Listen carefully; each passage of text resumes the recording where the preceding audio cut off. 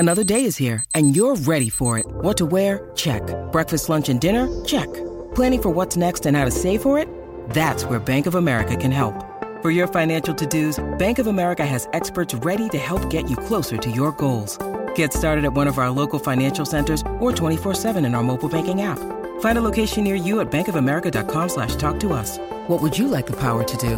Mobile banking requires downloading the app and is only available for select devices. Message and data rates may apply. Bank of America N.A., member FDIC. Scotty Bailey from AAP Sport is on the line. Morning to you, Scott. You want to dive head first into this one? Would it solve any questions in your mind about salary cap breaches and possible breaches if we had players' salaries smack bang in front of us?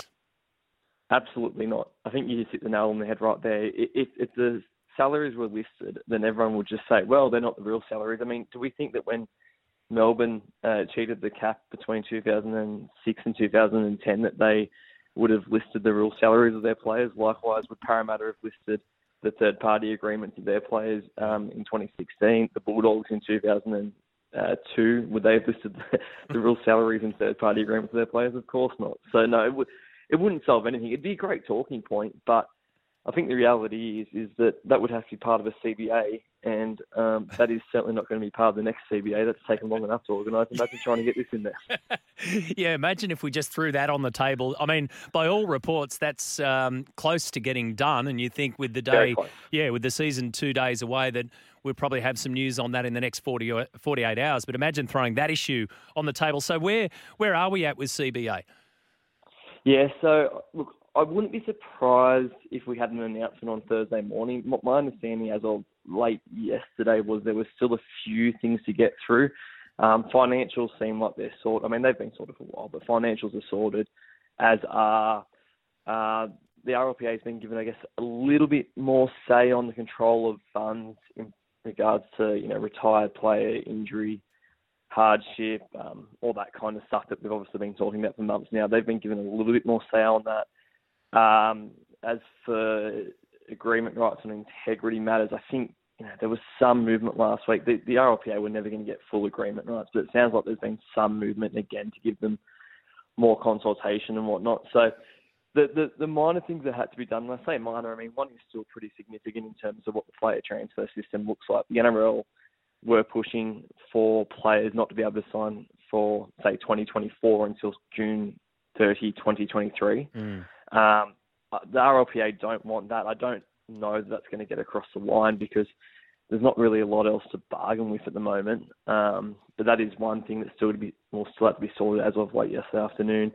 And then we're looking at a couple of minor things like policies or technicalities around the NRLW contracting system and stuff for the lower paid players like that sit outside the top 30. But most of the main stuff is done, so it's just a matter of how quick they can get those things through. And then we'll see an in-principle agreement before we set a longer form CBA is written up and done by the lawyers. And honestly, who knows how long that'll take, but it's kind of, once the in-principle stuff's done, we can at least move on. Do we expect any big announcements from the CBA? I mean, all of that is detail that's been there for quite a while. What about the NRLW season and the NRLW situation seems to have been sorted, Scott, over the last week or so, but can we expect anything to come out? If they do it by Thursday, would that be sort of the headline act that you're expecting out of it? Look, I think if they do it by Thursday, the headline act will just be that it's done. That we've got bits done, that we've got peace, to be honest. I mean, most of the reality of this negotiation is that so much of it has been done through the media, so we kind of know where a lot of things already stand. That player transfer stuff is probably going to be the most interesting because that's, if we're being honest, and I've had this conversation with sort of both sides, like if we're being honest, that's actually what fans care about far more than, retired players, injury, hardship, all that kind of stuff. And don't get me wrong, that is really, really important and something that should be very important. But fans want to know when their team can sign, they want to know, Roosters fans, well, I guess last week want to know if their team could sign Dom Young. That's already been done. Yeah. They want to know when David Fifita can be signed. You know what I mean? That's what fans care about, and obviously what the salary cap is. So that's probably the one thing as far as the transfer market that will be a big deal still. NRLW, that was sorted a few weeks ago. We still are at 10 teams for this season. I believe we'll go to 12 in 2025. That'll be the next round of expansion. All 7 remaining clubs that don't have teams at the moment have all put their hand up. The Warriors, you'd think, are probably a front runner, just given that they dropped out through the COVID times. South would be another club. I mean, they're all kind of keen, aren't they? But the Warriors would be my front runner.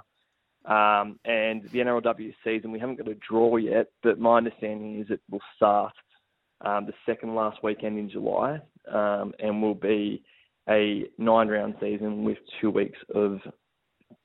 3 weeks of finals. 2 or 3 weeks of finals. Let me get my notes in front of me, but 2 or 3 weeks of finals. Okay, all right. So we'll wait and see what happens there. But Thursday morning, I mean, we know game 1's Thursday night, so Thursday morning sounds like the obvious chance to break all of that news and announce that news from the NRL. Craig Bellamy last night, no great surprise, I don't think, to see that Craig Bellamy saying this is going to be my last full-time year as head coach. I mean, he seemed very adamant at it, but also alluded to the fact that he hasn't really sorted that out with the Melbourne Storm. It then begs the question, who's next and what's next? Who's next at the Storm and what's next for Craig Bellamy? Yeah, well, I mean, he's kind of he's indicated this for a while now that this. I mean, to be fair, he's indicated most seasons that it could be his last, but this one he's kind of been the most definite on for a while now in terms of likely to finish up. I think he'll still have a role at the Storm going forward. There's no doubt about that. They want to keep him on the books for as long as possible, and Craig Bellamy, it's hard to imagine him walking away from rugby league entirely. So you'd think he'll still have some kind of involvement. As for who's next, look, it's a good question. I mean, Jason Ryles was a guy we all sort of thought might be the most likely, and when things ended up with English rugby and he came back to Australia, that the assumption was sort of that he could well go into that role. The Dragons are a club that's sort of been linked to Jason Ryles a bit, so whether that ends up eventuating and takes him away from the Storm is probably one thing that needs to be worked out.